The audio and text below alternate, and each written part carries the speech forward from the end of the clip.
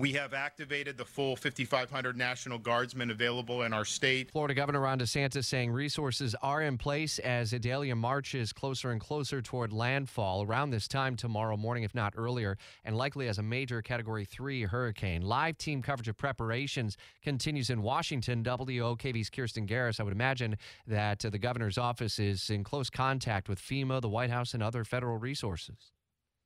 That's right. The White House tells us that President Biden spoke with Governor DeSantis on Monday morning, and he reassured him that the federal government would fully support the state in preparation for the storm and the aftermath.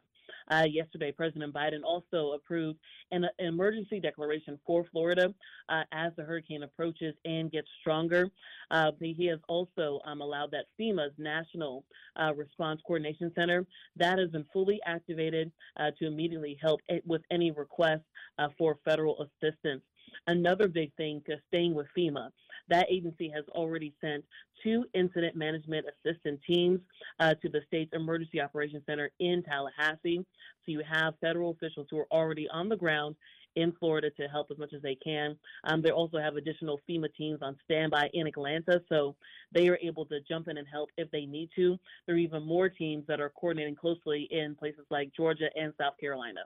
Obviously, all on the front end, we see all this preparation and gathering of resources. On the post-storm end, that's when the process becomes really cumbersome for many who sustain damage. We still have reports coming in from Southwest Florida and Ian last year.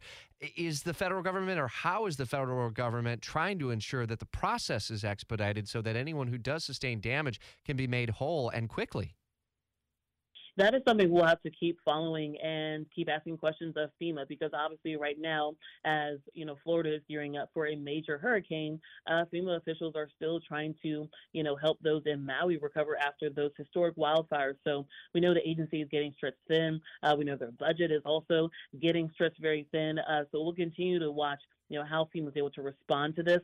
But for now, the White House is trying to reassure residents of Florida and the governor that they do have resources in place to help as the storm makes its way through the state, and obviously that aftermath, which is so hard to prepare for because we don't know what will happen until it does happen. Indeed, and we'll continue to follow the federal efforts not only in advance of, but also funding on the back end after the storm, as obviously a good point by Kirstin, how quickly we kind of toss to the back burner the other storylines that are out there and some of the other disasters that have occurred in our country in recent days, weeks, and months. Jacksonville's morning news continues. Clark Howard is standing by in just a couple of minutes. What you need to know about middle-skilled labor jobs and their paid training. And Clark always recommends you get that walk and talk video inventory checklist of all of your property, so that you have the before and the after the storm photos and videos. Upload those to the cloud and have them available for any potential insurance adjustment that's needed. WOKV News Time, 6:59.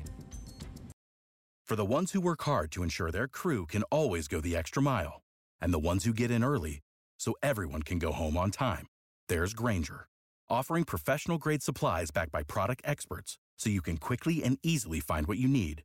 Plus, you can count on access to a committed team ready to go the extra mile for you.